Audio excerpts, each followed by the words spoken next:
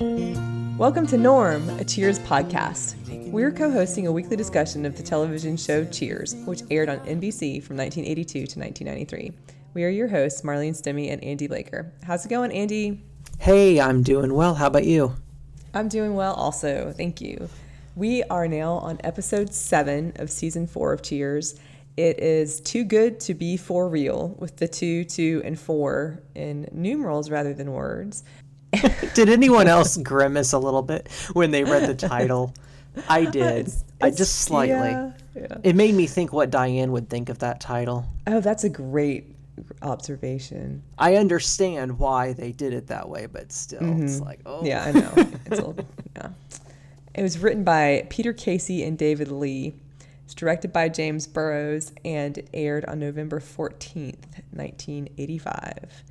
And the log line is, Carla admits that she is having trouble finding a date through the personal ads. So Sam, Woody, Norm, and Cliff invent a great-sounding man to write letters to her in order to boost her spirits. Diane, who thinks their plan is a bad idea, is otherwise engaged with her mime class, although she pronounces it meme instead of mime, and with the visiting mime or meme artist that she has invited to perform at Cheers, to the dismay of Sam and all of the patrons. So we start with a teaser of, it's another one that kind of gets on the edges of this idea of Sam aging. Woody volunteers to carry a heavy box that Sam's carrying, and Sam tells Woody he's not as old as he looks, which kind of surprises Woody. I thought that was funny. Woody's like, really? And then at this point, Diane invites Sam to use an extra ticket she has for a production called Jacques Brel is Alive and Well and Living in Paris. So Sam asks if he isn't doing that underwater stuff anymore, which I really like, confusing him with Jacques Cousteau, I guess. Right. So Diane laughs. It's a little overdone. She's just like, oh, laughs merrily. And then she tells Sam that Jacques Brel was a Belgian balladeer. He wrote songs of great passion and power, she says, in the 1950s and 60s. So Sam names Who Put the Bop in the Bop She Bop She Bop as an example of such a song. So Diane's like, so you're busy.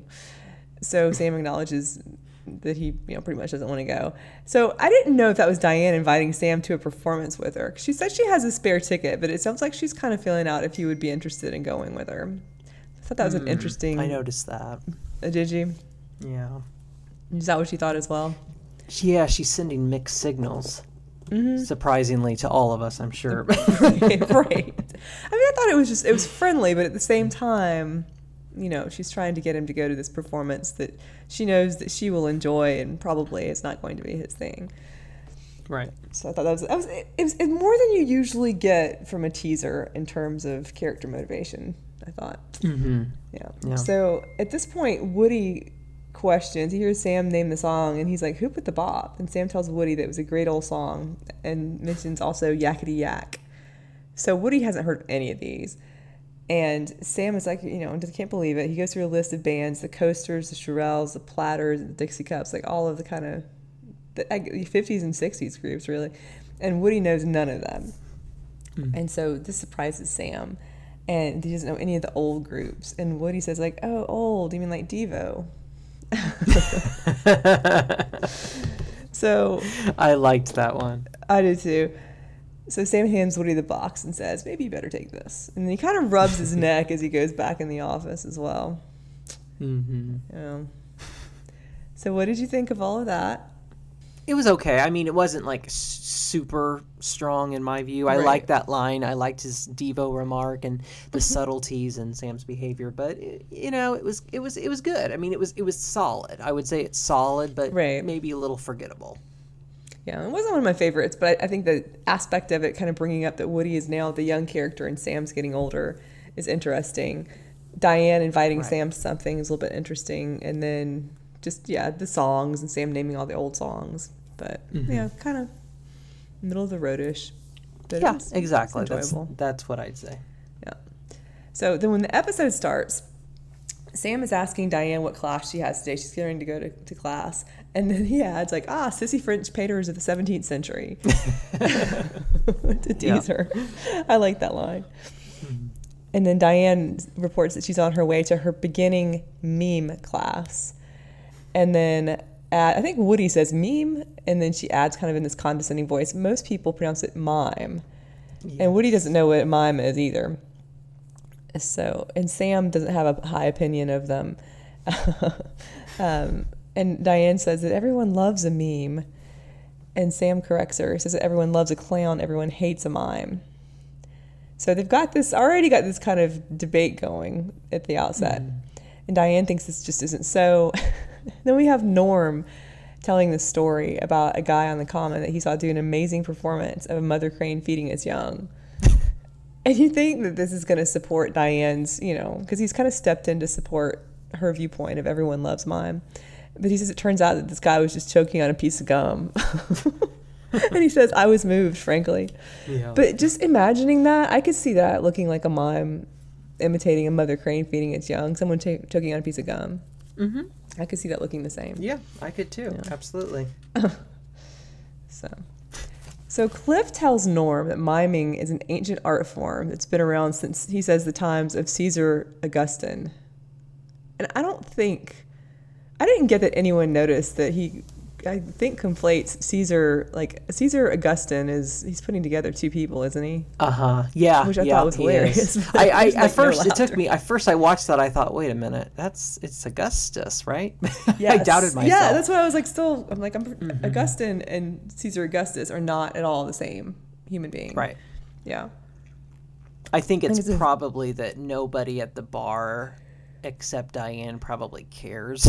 And so they're just kind of tuning them out. I liked it. It's a good line though, I think. Mm-hmm. I liked it. I think it's funny. So Cliff says that miming is the purest form of communication, and he asks Diane to give them a demonstration. And she kind of fake protests a little bit, but then goes from saying she's just a novice, and in the next breath she says, all right. So he introduces her as Diane the Mimette. And then she goes into this person in a box routine. And Cliff is narrating, which was hilarious. What did you think of this entire sketch that she's doing and that he's narrating? I mean, it worked with his comments on it, because it was actually kind of surprising, because he starts off with this, bombastic kind of, let me tell you the history of, and then he basically is making fun of her and putting her on show. So I liked it. I mean, I liked how he just kind of is condescending toward her and in his own way dismissive, and how she responds with those glares of hers. I know, she does. She's clearly frustrated. Because he's giving this very showy kind of pedestrian interpretation. She's starting off here with your basic cop directing traffic. It goes through the whole thing. And finishes it with completing it with the midget imitating Judy Garland. When she's crouching down, she's got her hands kind of fanning from her face and arms close to her body. I thought it might be my favorite line in the episode. The Cliff saying that about Diane. Yeah, that was a really good line. Yeah. And then I liked where she, what you were going to say next with her doing that symbol. I don't exactly know what you call it, where you put your thumb to your nose and wiggle your fingers or whatever. Yeah. It was kind of playful. Mm-hmm. I mean, she's obviously mad, but it was still sort of like a playful bar thing to do. And Cliff he's like, oh, I understand what that means, or says something like that. Right. Yeah. That was funny. So then we get into our major story. Carla is asking Sam if the mail has come in, and she looks at it, she throws a pile on the bar and spits on it. And, they're wondering what's going on with her. So she's finally admits that she hasn't had a date in a long time. She's put this ad in the personal section, and like a Boston scene, and she talks about something about how her dates that she's had recently have either been geeks or those studying to enter the geekhood. And goes on with like how she, she's basically kind of depressed about this. And so the guys want to help, and they all they're going to stop and think, and they all think, and Cliff kind of looks upward. They're all lost in thought. Cliff looks upward, and then he's like, hey, and he tells Sam he has a crack in the ceiling. So it's not going well in terms of helping Carla. I like the setup of them genuinely wanting to help her, but that this is, and you can already tell just by the way that they are and who's involved in this, that it might not be the best idea. Whatever they come up with might not be the best idea. Right. And in a way, it's funny because I felt like Norm kind of presaged that fact of what eventually happens. He's like, well, how, you know, he says something like, you know, 4 brains plus whatever Cliff's got. You know? Right. Yeah. But yes, you're right. I mean, I definitely, you know, you see where it's going. At least I did. And I thought, oh, okay, you know, are they really going to be that dumb and do what I think they're going to do? And they do. They did. Yep. So Carla points to her ad and she says it's near the ad, Speed Eater seeks same, which I can't imagine.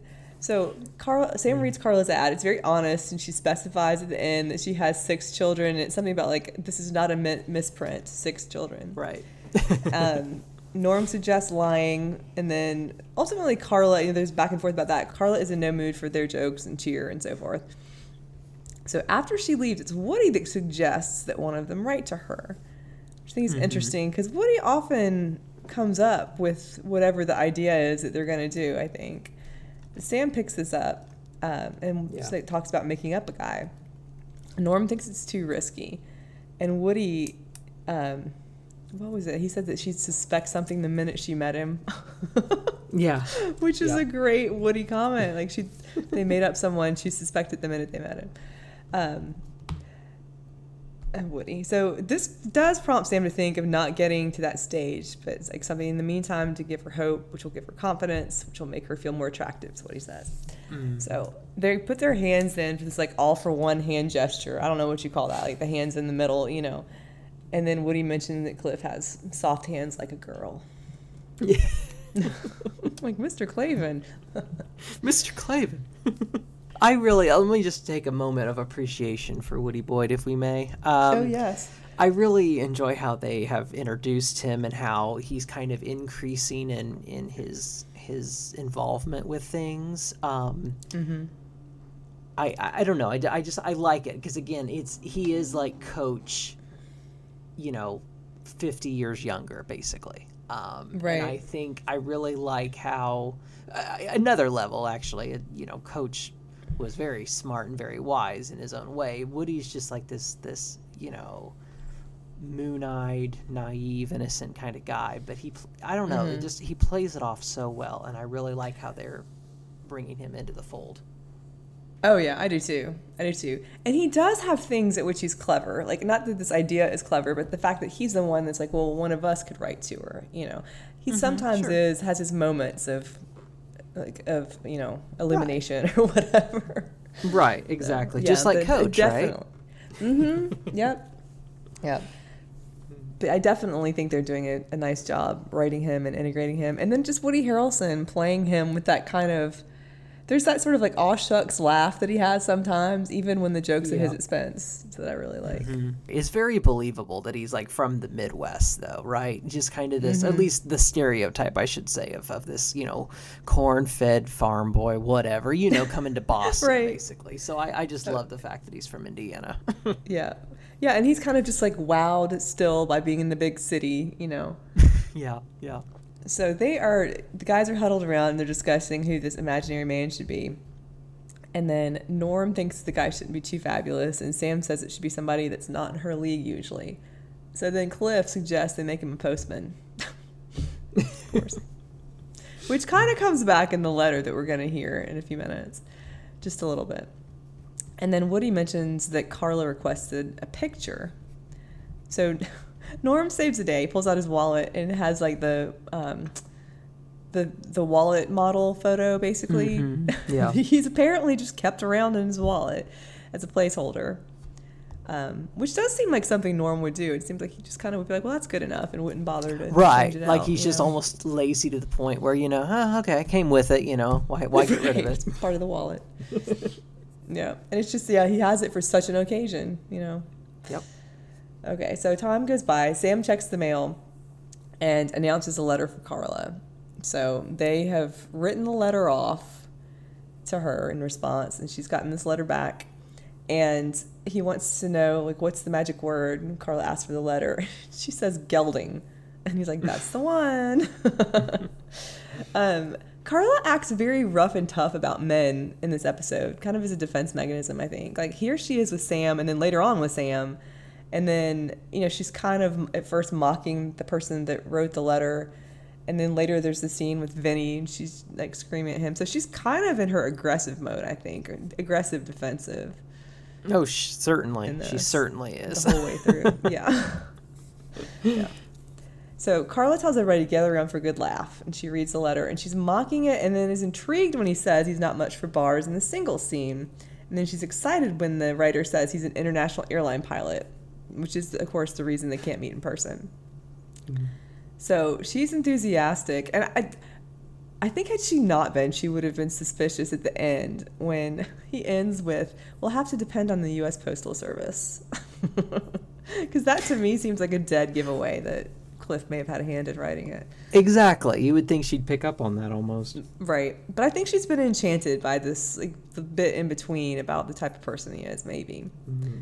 Whether that's believable or not, I think that's what we're thinking here. Right. So this guy's name is Mitch Wainwright. And then the P.S. is that he really loves kids. So everybody's excited, like, wow, she just hit the mother lode with this guy, with this letter. Mm-hmm.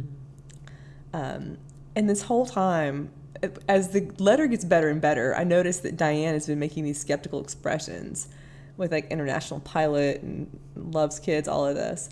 Yeah. And so she's kind of suggesting caution. Carla exercise caution. And Carla just thinks he sounds great. If he's half as good as he sounds, he's twice as good as any of the other dirtbags, she calls them, that she's dated. So, and then she says something about, like, she just wishes he'd send a picture. And Woody volunteers he did. He did. And Sam elbows him. And then Norm's like, he probably did. He probably did check the envelope. So sure enough, there's this model picture. Diane is suspicious again, and wants to know if it's Sam's handiwork. Because they're kind of like, they're proud. They're pleased with themselves at this point. They're proud. Yeah.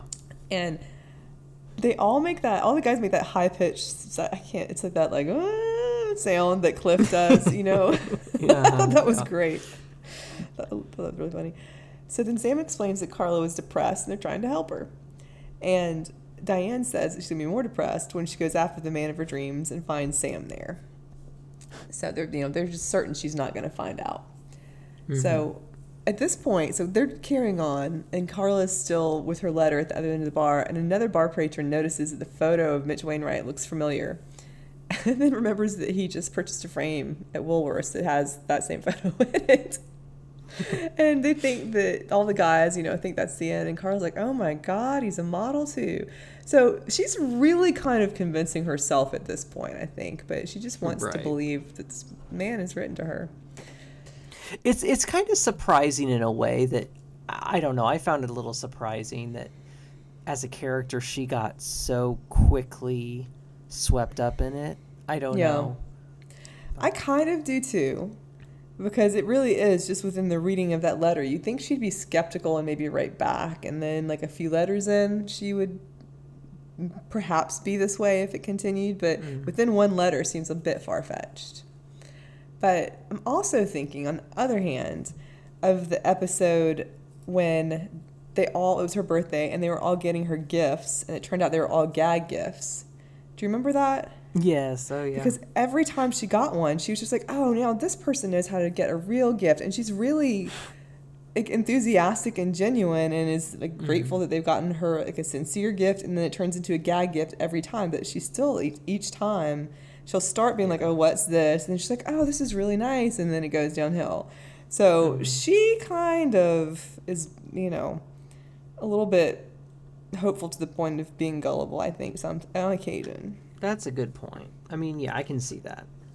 So Norm asks Carla if she's received the latest edition of the Mitch Gazette. And Diane still thinks it's not right. And there's this little back and forth that Sam says to Diane to give Carla her moment in the sun. After all, you had yours with me. And she makes some comment like, you're not referring to that nanosecond under a pen light, are you? Yeah.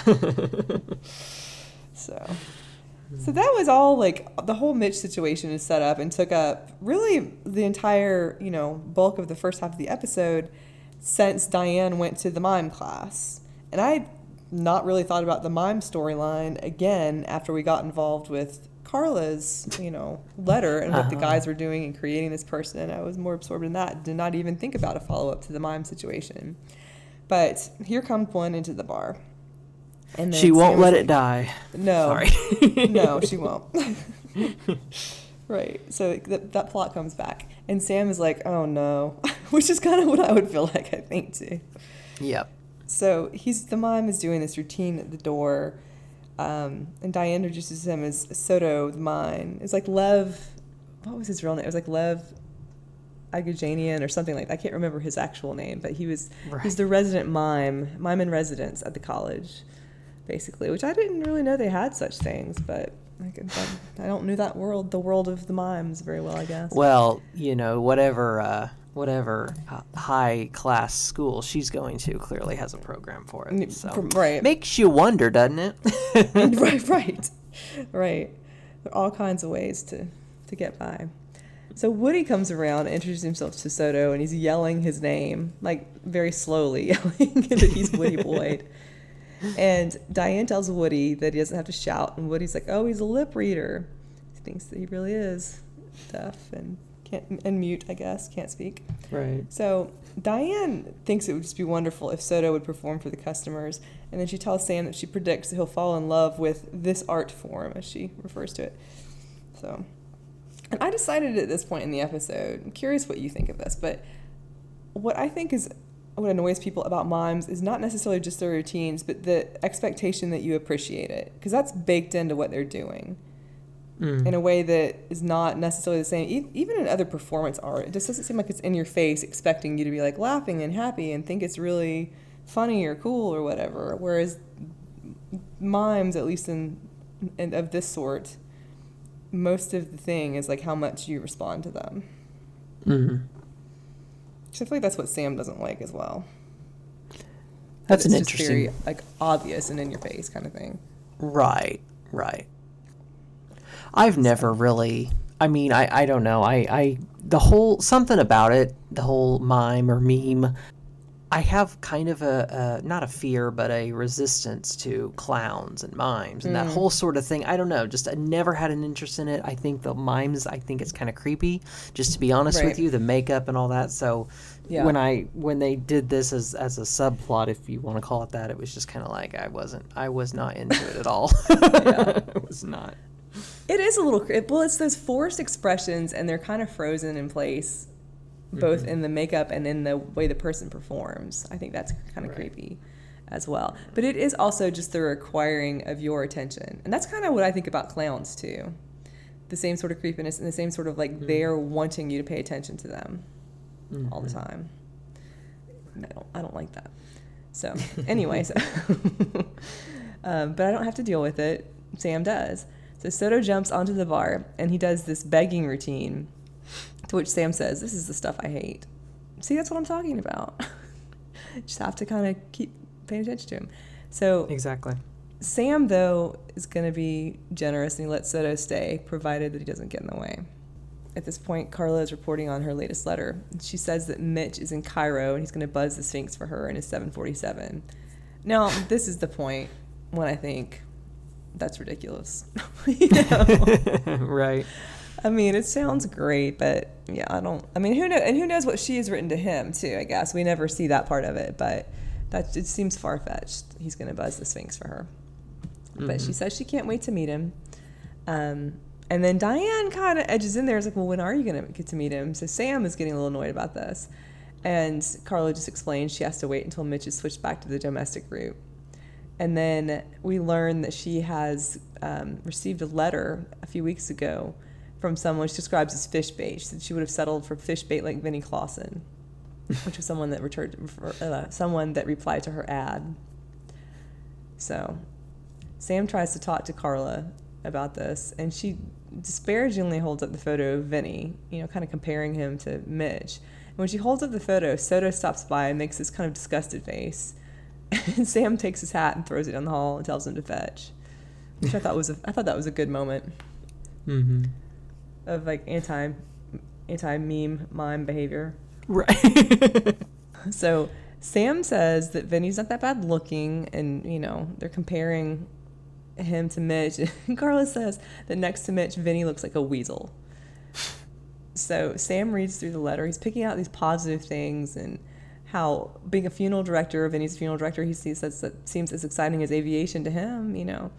So Carla has no interest, and Diane is chastising the guys because this is going south. Carla's given up the interest of an actual person for this fantastical character that the guys have created. Mm-hmm. And then Sam asks the group, well, why didn't we see this one coming? Diane makes some comment about, like, this is from a group that every year fails to see winter coming. But what I like about that is that Norm kind of took this insult in stride, and he thanks Diane for reminding him to take the screens down. You know, he's not particularly offended that she insulted him. He's like, oh, yeah, I have to take the screens down. I'm glad she said that. Right. Yeah. I noticed, too, I made a note at this point, but I've noticed it throughout the episode. There is an extra in this episode that looks remarkably like Edgar Allan Poe. And we're up to the scene when Soto is performing in front of the bar, and he's doing that, like, walk, you know, kind of sliding, walking forward and whatnot. Mm-hmm. And the Edgar Allan Poe extra is sitting at the bar there. But he was previously sitting next to Cliff when the guys decided to create the man to write letters to Carla, like in the other scene. Do you know what I'm talking about? He's very distinctive looking. Well, I'm going to have to go back and look now. I didn't particularly notice him, but... Definitely watch that. He doesn't have a role in the episode, but he's in at least 2 or 3 little parts as an extra, and he just looks like someone from a previous time, and to me he looks very much like Edgar Allan Poe. So that's cool. I'm going right back to check. I will. Yeah.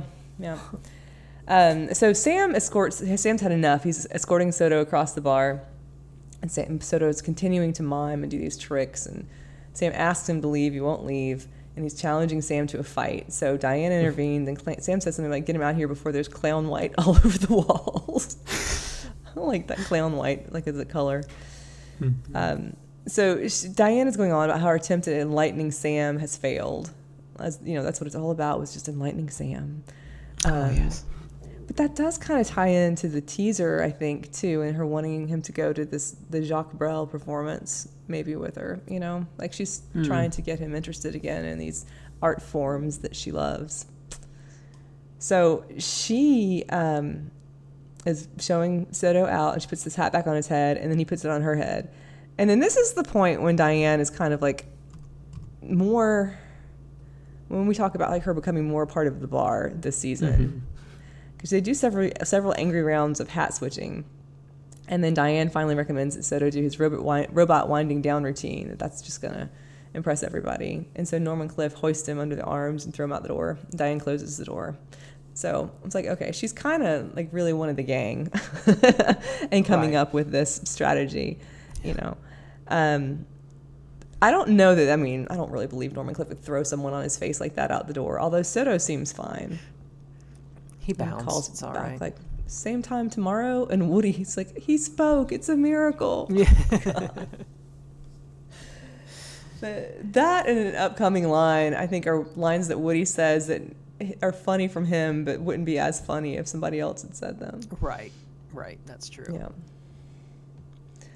So a man comes in, on the heels of that, a man comes in and introduces himself as Vinnie Clausen. And this is the line I'm talking about. Woody says, how do you do? Well, you don't look like a weasel. Yeah. I like that one. Mm-hmm. That's probably my second favorite line after the midget imitating Judy Garland. So he just Woody picks up the oddest things that other people say, I think. Yeah.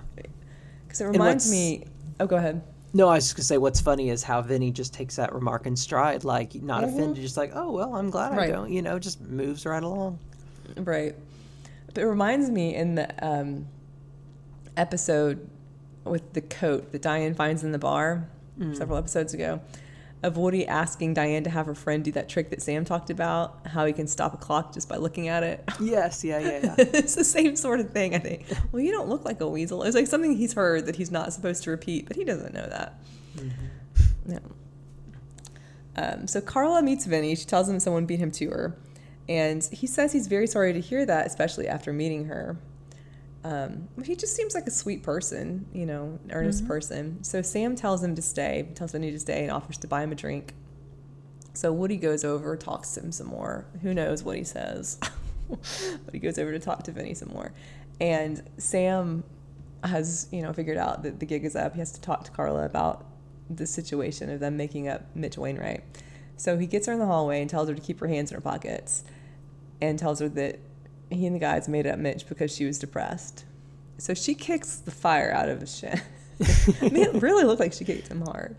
Mm-hmm. Tells him his scum. She's very upset. And she thinks they're making a joke at her expense, which was not what was going on. But she really seems to feel that way. Yeah. And asks what good would come out of this. And Sam says when it came time to meet Mitch, they're going to have the plane go down in the South Pacific. Oh, bad answer. Mm-hmm. Yeah. So Diane jumps in and she tells Carla, she's going over how bad what they did was. It was imbecilic and moronic, and she's going over all these different, adjectives of what it was or whatnot. And did you notice she's holding her tray like kind of in front of her as though taming a lion, like right in front of Carla? She just doesn't want to be attacked. Right. Well, yeah, I got to fend her off. Yeah. And then she talks about how they didn't want to make her the butt of a joke. They wanted to help her and so forth. And at this point, she says Carla should forgive her friends and take advantage of the opportunity seated at the bar. So they're telling her to give Vinny a chance. And Carla sees Vinny start to leave. So she screams, like, hey, where do you think you're going? And Vinny just sort of very kindly says, you finished my drink. She screeches like, sit down. Yes. I really liked that. I liked how that was acted and everything was perfect. She plays it really well because, she just screams it as violently as she can. And then it's almost like, her expression is almost like, oh, God. It's like, why do I have to do this? It's also like she can't control herself, Mm-hmm. Right. So I just really like that expression. So Carla is saying that he's not the worst thing she's ever seen. So she's reconsidering. And Diane kind of reaches in and pats Carla's arm. And then Carla turns on her.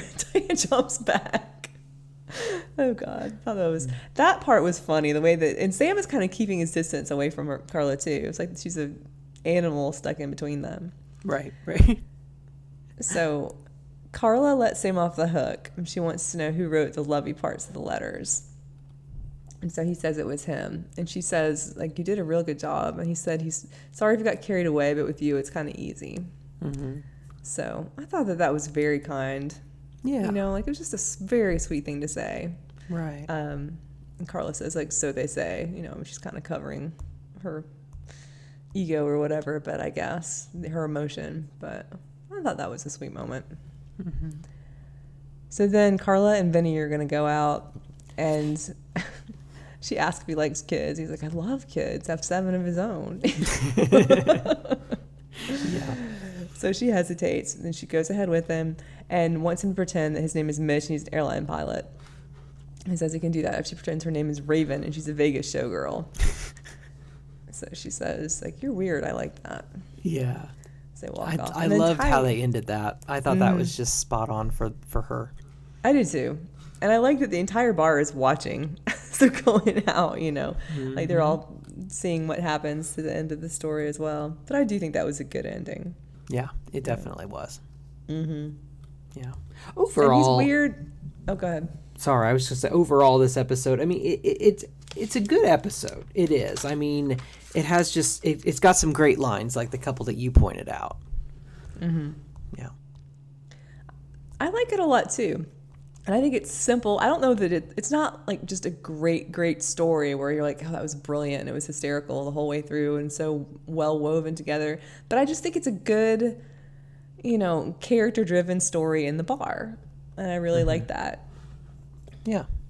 And even like the mime part, which I think was definitely the lesser of the two stories, that has some like humorous bits too with Sam's reactions, I think, And it's a decent compliment since it's also happening in the bar. And I think that in a way, Woody's oddball comments kind of tie those stories together. It's just these people that he sees coming into the bar in his new big city job. What else? Anything else that you thought of? I did not care for the mime subplot here. That was just, as soon as they started that, I thought, oh, this is going to be painful. And it was, the best part was when they threw him out, honestly. So I didn't care for that.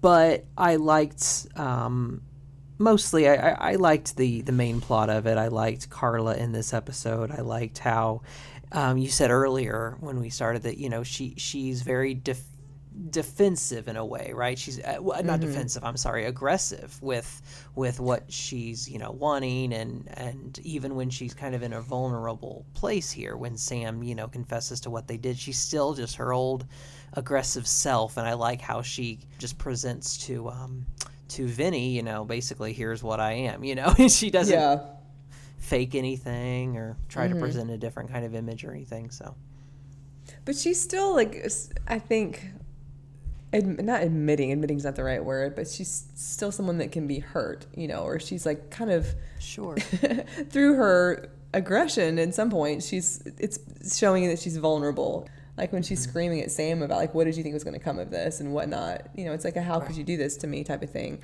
But like overlaid with the aggression and the funny lines and so forth. So I think it's a good episode for her, a good simple episode. I think everybody is used pretty well, you know, as it goes. So I agree. Yeah, it's good. It's like, it's rewatchable, I think, because of just the sort of like little funny moments along the way. Yeah. That will do it for us today. You can find us on Facebook, Norm, a Cheers podcast, and on Twitter at Cheers_Norm. You can listen to or download old and new episodes at the usual places: Apple Podcasts, Google Podcasts, Overcast, and Spotify. Leave us a like and comment and join in on our community there. Thanks so much for listening.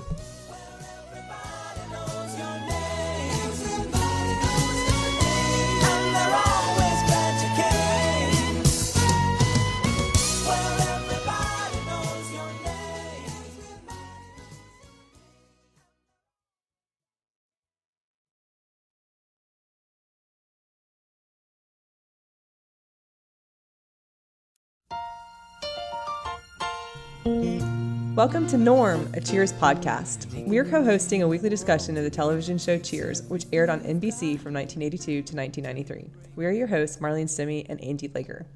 How's it going, Andy? Hey, pretty good. How are you? Hey, I'm doing well. We are on episode 8 of season 4 of Cheers. This one is titled Love Thy Neighbor. It was written by David Angel, directed by James Burrows, and it aired on November 21st of 1985. So, the episode logline is Norm and Vera have gone out dancing with their next-door neighbors.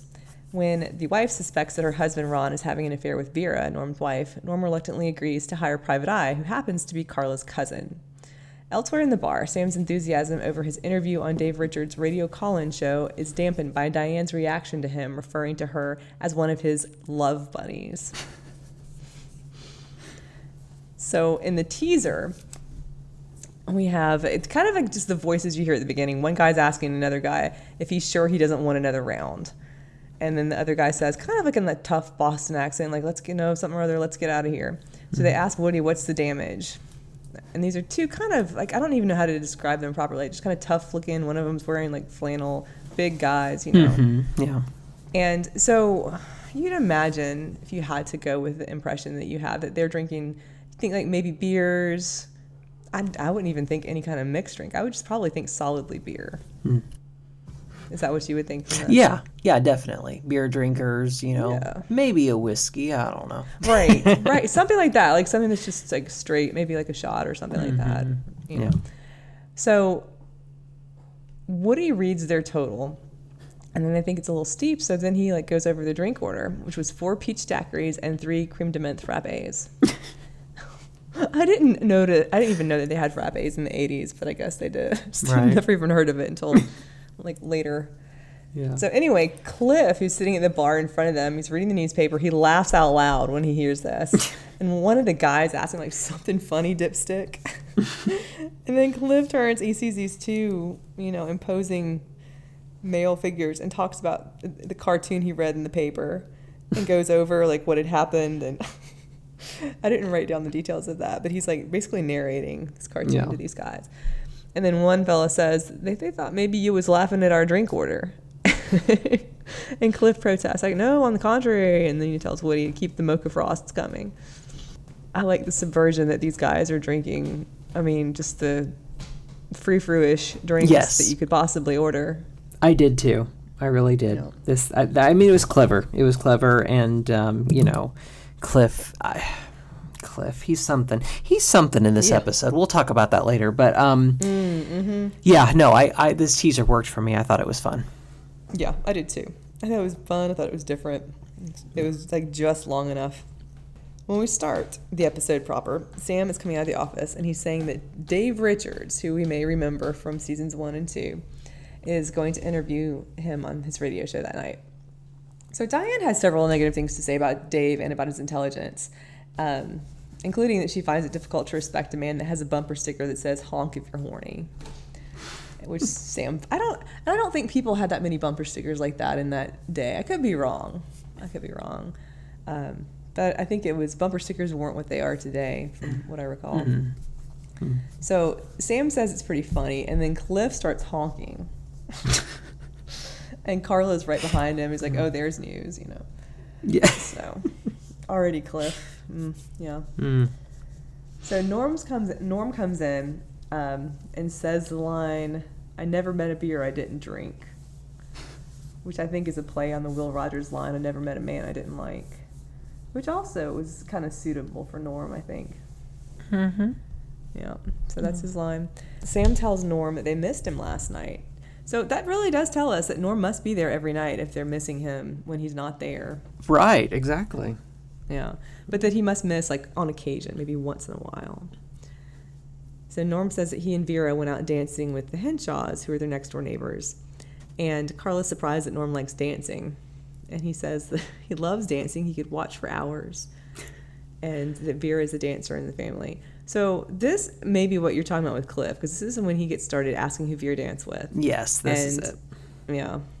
And so Norm just says, kind of nonchalantly, like the next-door neighbor, Ron Henshaw.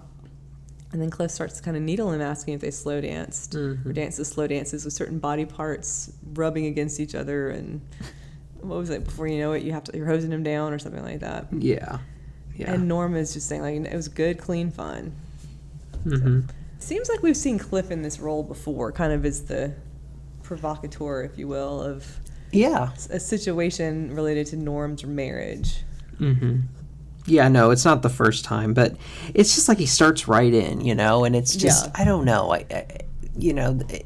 everything about it, the way his voice and this, it's just so condescending, like, oh, here's what happens, and he's just like, poking the bear, basically, and so, I kind of thought, well, shut up, what are you doing? Right, and it's not funny, like, that's not a teasing that's funny, to talk about someone's wife having an affair with a neighbor. Like, I don't think that there's any kind of comedy that's going to come out of that.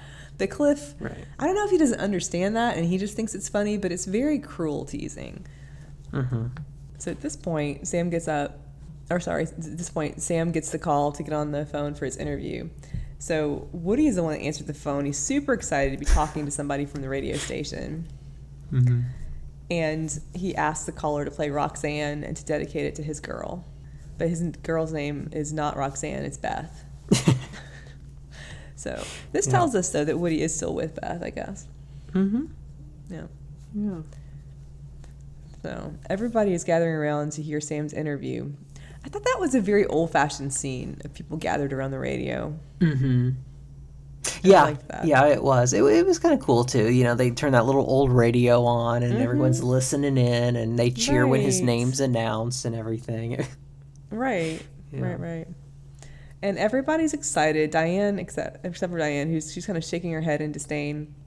And then she says something about, like, well, where does one send for the transcript of the call? Cool, because him and Dave are just like, I'm good, how are you? It's very banal kind of, introduction, whatever, talking. So, I liked that she said that because, it's obviously kind of snotty, but it's kind of true. It's like, oh, this is real hard-hitting stuff here, Yes. And then right away, after the introduction, how are you? I'm good, blah, blah, blah, then it's right to the phone. So it's not even really much of an interview. It's just this real, I don't know, but... Right. And the right to the phones is then silence. Yeah. And Dave keeps inviting people to call. And he's saying, like, all the lines are clear and it is a toll-free call. Doesn't have to be about baseball. Anybody at all. So then who do we have? We have Woody. calls to ask Sam where he put the olives. I love that line. How he delivered it and everything was just great. I really, Yeah. he's like, what? He said to call about anything, You needed a call. I called. Right. So finally, a real call comes in. The caller asks Sam if women are more impressed by a man in uniform. And then Sam, of course, has to make his sexual joke that women are more impressed when he's out of his uniform, which Carla and Norman Cliff are just gleeful about this comeback line that he's had, Yeah. And then Sam, this is when he starts to get in trouble. He says a lot of the women he dated know nothing about baseball. And he says one former love bunny actually brought a book to a Red Sox game to pass the time between pitches. Oh, man. And then Diane is clearly horrified that she is that love bunny. So at first her reaction is a little bit of embarrassment. And she's sitting there. I noticed that she's reading Anna Karenina. Yeah. And she just kind of like closes it and shoves it under the bar, as though she's going to conceal that she would be the one that brought the book to the ball game. Mm-hmm. And Carla is like, who could that be? I've discovered too, I know this is hardly the first episode, but when she says Diane in that voice of hers, I just love when she does that. I don't know, something about her tone and how deep her voice can go. It's like, Diane. I can't do it. Diane. Yeah. Yeah. Yeah. So she's kind of like sheepish and embarrassed in front of the bar, but then when Sam comes out of the office, she's livid. She doesn't want to be included in what she calls the conglomeration of Twinkies that constitutes your sexual past. I gotta say though. Oh, go ahead. I can understand why she would be upset for him to call her that. But clearly what bothered her about this is the fact that he told about it on the radio. But, and later she says something like, now everybody knows about, well, nobody knows because he didn't name her. He didn't name her. And obviously he's been with, love bunnies galore. So he didn't name her. And that was something that kept coming back to me like, why are you so upset? He didn't name you. He just said he went with a woman who brought a book. I mean, everyone in the bar obviously would know who it is, but the general radio public has no clue. So it kind of seemed a little, whatever on her part that like, why are you so upset? He didn't name drop you or anything.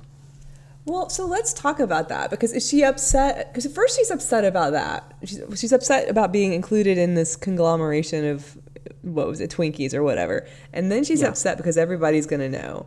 And then she's upset because, what was it she says later in an upcoming scene? Because she comes in and she's angrier, I think, when she comes in later than she was even then at that first pass, Yeah, she is. It's like she slams her purse on the bar. It's so hard that the lady at the end, it's just an extra, like flinches and says something. Yeah. Which made me wonder, like, was she really supposed to react that way, or is that just the actress like, dang, that was a lot? And she's mad. Diana's mad because Sam she says, cheapened their relationship for all eternity. Mm-hmm. And like what they had was real, and she's going on and on about this. But so it's like, why is she angry, or is it changing and she thinks it's one thing and then it's another thing? Because she's had way too much time to dwell on her feelings about all this. That's why she's so mad. No, I don't know. I get your point. I don't know. I mean, because later, I don't want to skip too far ahead, but later when he calls her that again in jest, the name, and she's not bothered by it. No, so I don't think it's the term that she objects to. I think it's the fact that she feels somehow, what we had, I'm just another, one love bunny, one night stand kind of equivalent. I think that's what it is that got her upset. But then I think the fact that he referred to her as that on the radio was a huge part of why she was so upset, as though she would personally be identified as that. Right, because it's almost like she's upset because he singled her out, but then she's also upset because he's lumped her in with everybody else. Right. And publicly done so.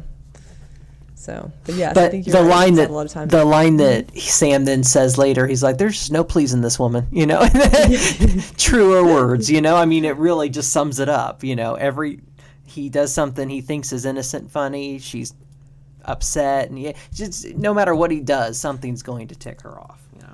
Right, until she can write the script for him, because he's going to go back on the air to apologize later on, and it seems like that her ability, her being the one to write this for him to recite, is somehow going to make her feel better.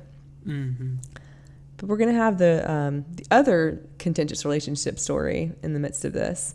Norm's neighbor, Phyllis, comes in by herself, and Phyllis thinks that her husband, Ron, and Vera are having an affair. And she has to talk to Norm separately. And, of course, like, everybody's standing around. So Norm kind of turns and asks the gang, like, did you all get that information? So they've been standing behind him listening the whole time. Mm-hmm. So Phyllis is naming a few things that she considers suspicious, like Ron going over to borrow things from Vera, and he's talking about, or she's talking about, what was it? The various implements. Like, we don't have a power drill. That's right. Power drill, like the type of power drill and so forth. I don't know. I mean, Norm is unconvinced, and then Phyllis wants straight away to hire a detective. So when they are going back and forth about this, Cliff and everybody else ask Norm what's going on, because they're concerned for him. So Norm asks how much they've heard. I don't remember if Phyllis had left at this point either. I didn't make a note of that, but I think it's just Norm talking to the people at the bar. And he asks how much they've heard, and Cliff says everything but the location where they're satisfying their pagan lust. So they have Cliff on one side, and then Woody thinks they wouldn't have an affair because they're both married. So you have Woody on the other side of the sort of moral perception spectrum, I guess you could call it. And Carla asks, like, how old are you? So Phyllis is still there. Phyllis she said she tried to call Ron, and he's not home. That's what she was doing. She was calling Ron. He's not home. Yeah. So Carla volunteers the help of her cousin Santo. Says he's a great detective and master of disguise, and how he could be right here now. And she's kind of like holding the chair in front of them. Yeah, he could be a piece of furniture. Yeah. Yeah. I thought he was we'll talk about him when we meet him, I suppose. But I thought he was sort of a bright comic spot in the episode. So Diane thinks they should not give in to suspicion, and everybody has a different opinion. Norm is certain that Vera's not having an affair. He says that she loves him, and he certainly loves her, and he's going to call her and tell her that. So he calls her and then reports that she's at home listening to records, and that he could hear Johnny Mathis singing in the background. So then Norm realizes that they don't have a Johnny Mathis album, and Phyllis says that they have one. Mm-hmm. So Phyllis, at this point, I've kind of formed a little bit of an impression of Phyllis. She seems like she's just very dramatic and kind of whiny just right off the bat. But I don't want to be uncharitable toward her. But she just, I don't know. She doesn't strike me as trustworthy from the get-go here. Yeah, I agree. I mean, I agree. She did come off a little whiny, kind of a little, I don't know if I can say it, but, kind of neurotic a little bit. I mean, yes. Obviously, if this is what she thinks she's going to be, that's believable enough. But, that's kind of the first word that came to my mind when I was thinking about my perception of her as a character. Yeah. Yeah, kind of high-strung. Yes, very much so. And it could just be that that's who that character is. But to me, I think about the performance. I'm like, I would have been more sympathetic toward her if she had been a little bit lower key in how she said some of these things, I think. Because I'm having trouble like having sympathy for her. I don't know. She seems like she's playing it up a bit much. But again, like, maybe that is just the nature of her character.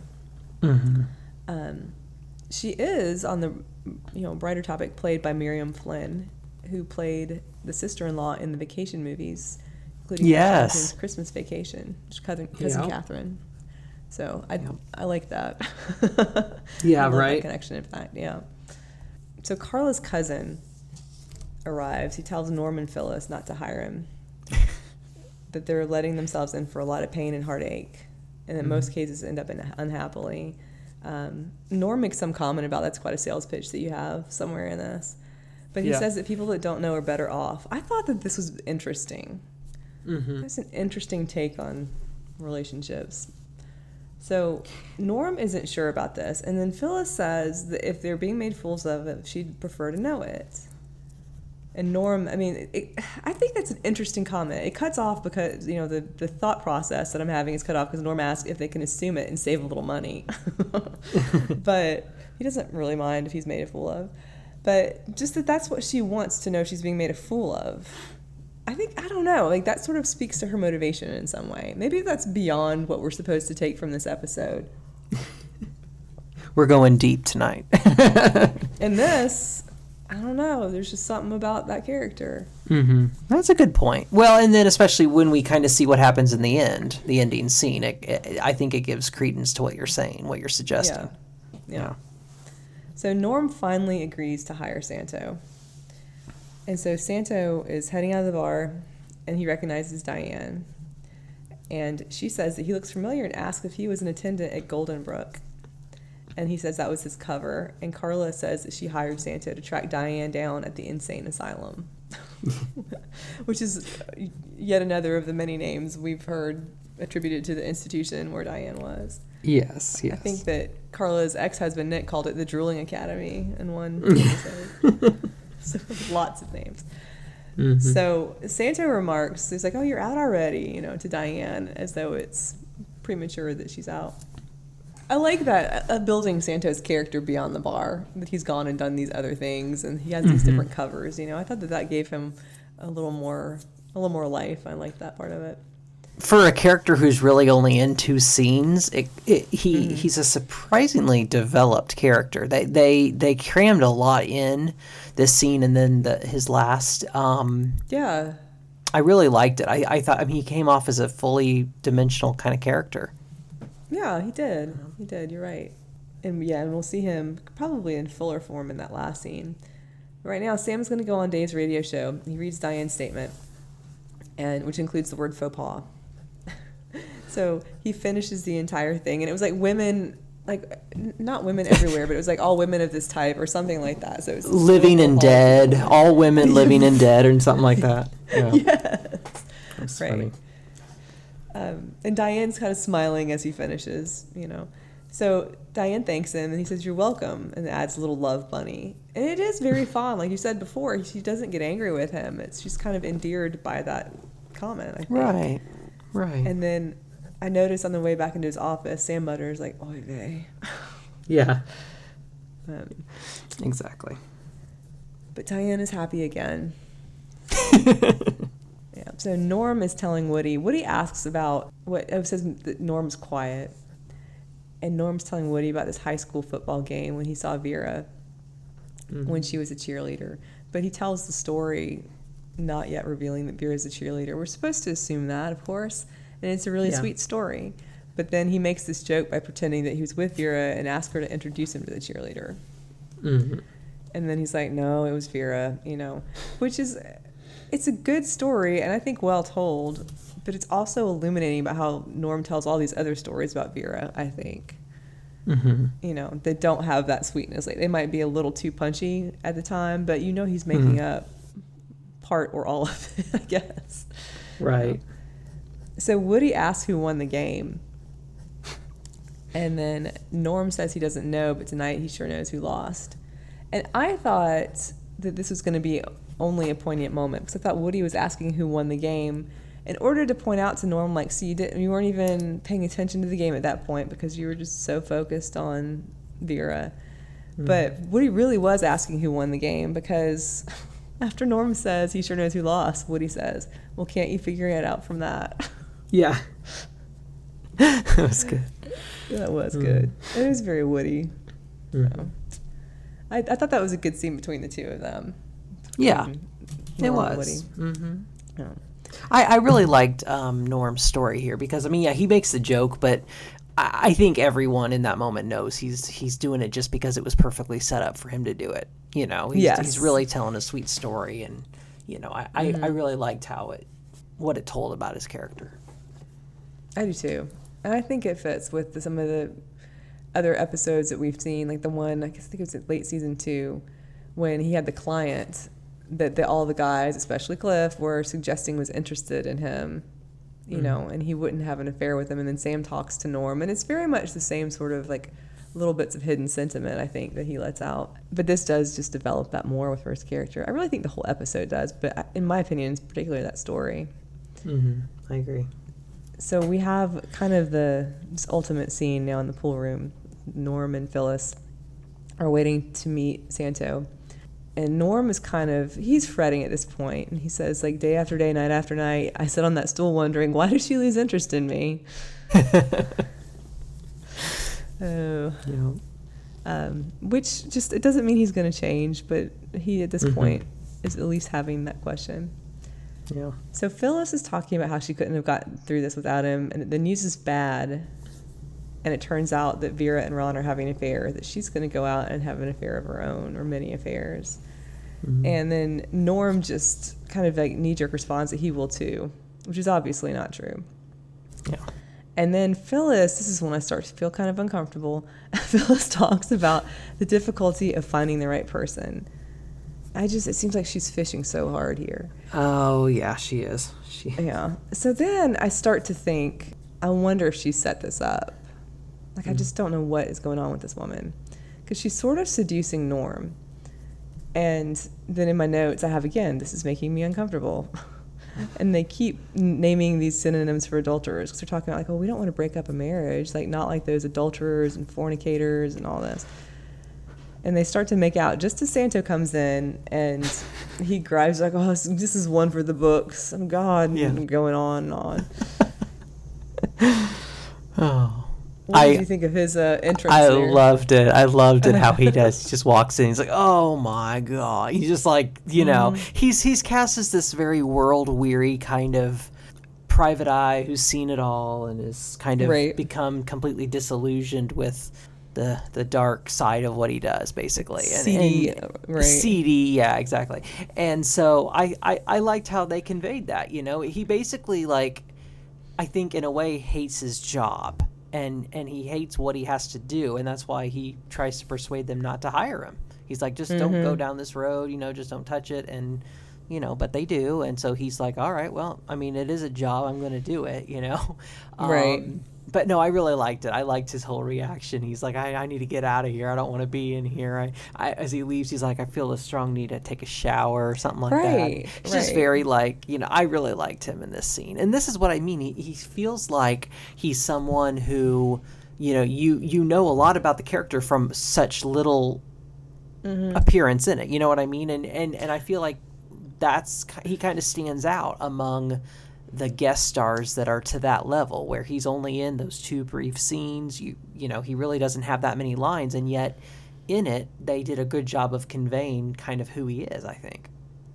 I think so too. And I'm remembering, like, from his first scene in the bar, I don't know that Carla was responding to him, but Carla made some comment, and he's like, my cousin, she's a pistol. Yeah. That was great too, just the way he said that. Yeah. So yeah, really, I thought he did a good job in this scene. He says he's followed Vera and Ron. He has a conversation recorded. And so they were at a restaurant, and so they're talking, Vera and Ron are talking on this tape. And in the middle of it, they have this, like, comic bit in the middle of the recording, like a tray drops, and I think it's Norm's like, what did they say? And then on the tape's like, what did you say? Yeah. So it repeats it. And Vera is saying that she can't hurt Norm and that she really loves him. And Ron says something like, I know how you feel. I can't hurt Norm either. So, which was funny, but at that point, I did have sympathy for Phyllis because, I mean, Vera and Ron are laughing about this, and then you have Norm and Santo listening with her to this tape of Ron saying that. So it's kind of clear just the differences in those 2 marriages, even though Norm sits on a bar stool every night and is not at home with his wife and so on and so forth. They're obviously, you know, not. They have a relationship that, you know, it seems like Ron and Phyllis don't have. Yeah. So Vera goes over Norm's faults, which are plentiful apparently, including their sex life. Did you have any, like, quotes from that? I didn't write anything down. And yeah. Well, so she just says, you know, he spends every night at some bar downtown, which is, you know, blatantly true. And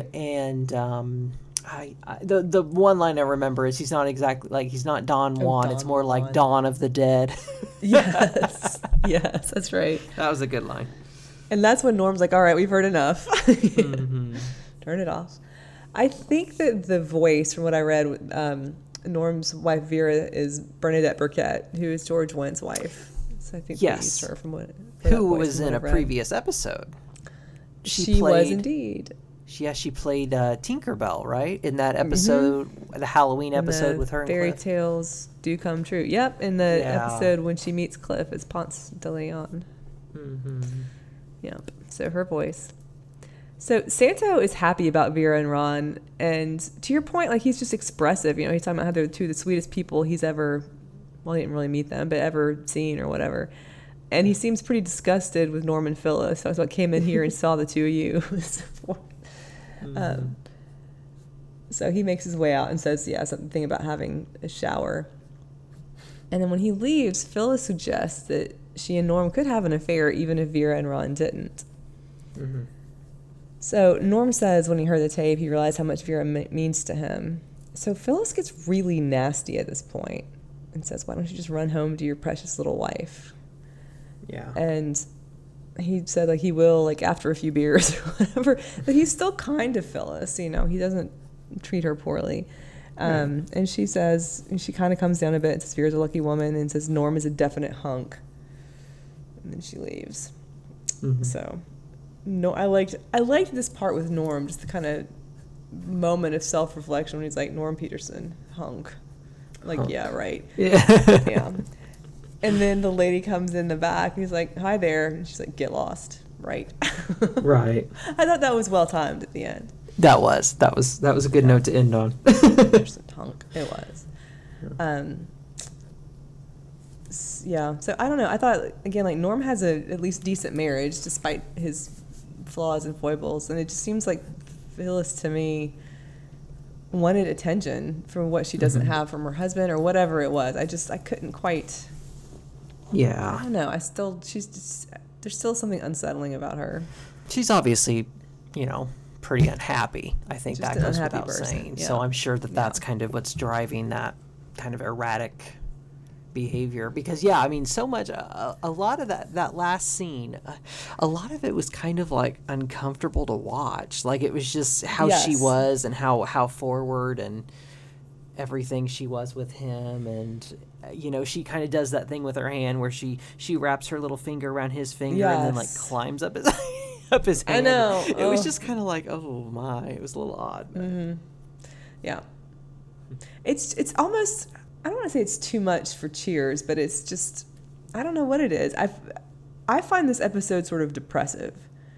Despite, like, it has comedic lines. I think Santo's great, very entertaining, you know, things I enjoy. But overall, it's just kind of that interaction between Phyllis and the way she behaves and Norm just kind of casts a pall over the better stuff to me. Mm-hmm. And it's not that it's uninteresting or that it's bad, because there's a lot of character in it. But I just find it kind of depressive. I agree with that. I think I do in some small way too. It doesn't seem like one of those episodes that I'm gonna like want to go back to again and again. There are some good bits in it, and I think Santo was a great character. He's not even really a supporting character. He's just, I mean, he's just a bit part. Yeah, exactly. So there were definitely some good parts, good lines in it. But yeah, on the whole, that last scene kind of, I don't know what else they would have done, but it did kind of damper it down for me. Mm-hmm.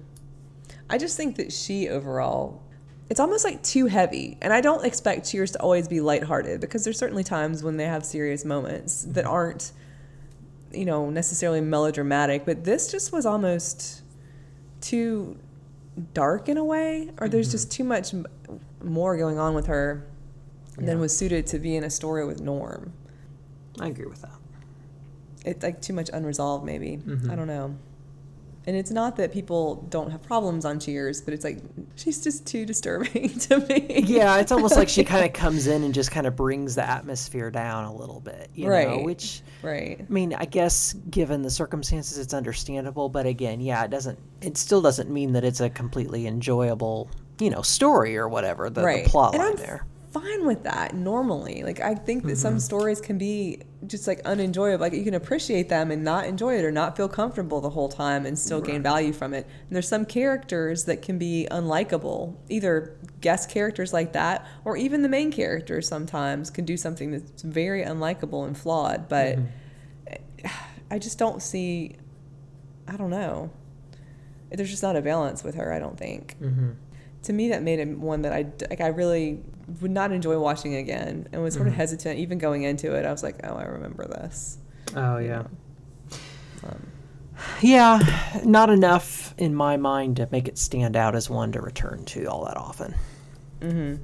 And I wish I could like completely describe or put my finger on what it is that like makes me so unsettled about her and her interaction with Norm. I mean, aside from the finger thing. Right. But yeah. I feel like there should be other things in the episode that offer levity, but then by the end, it's just weighted. It's just too much of that dramatic weight, emotional weight, I think. Right.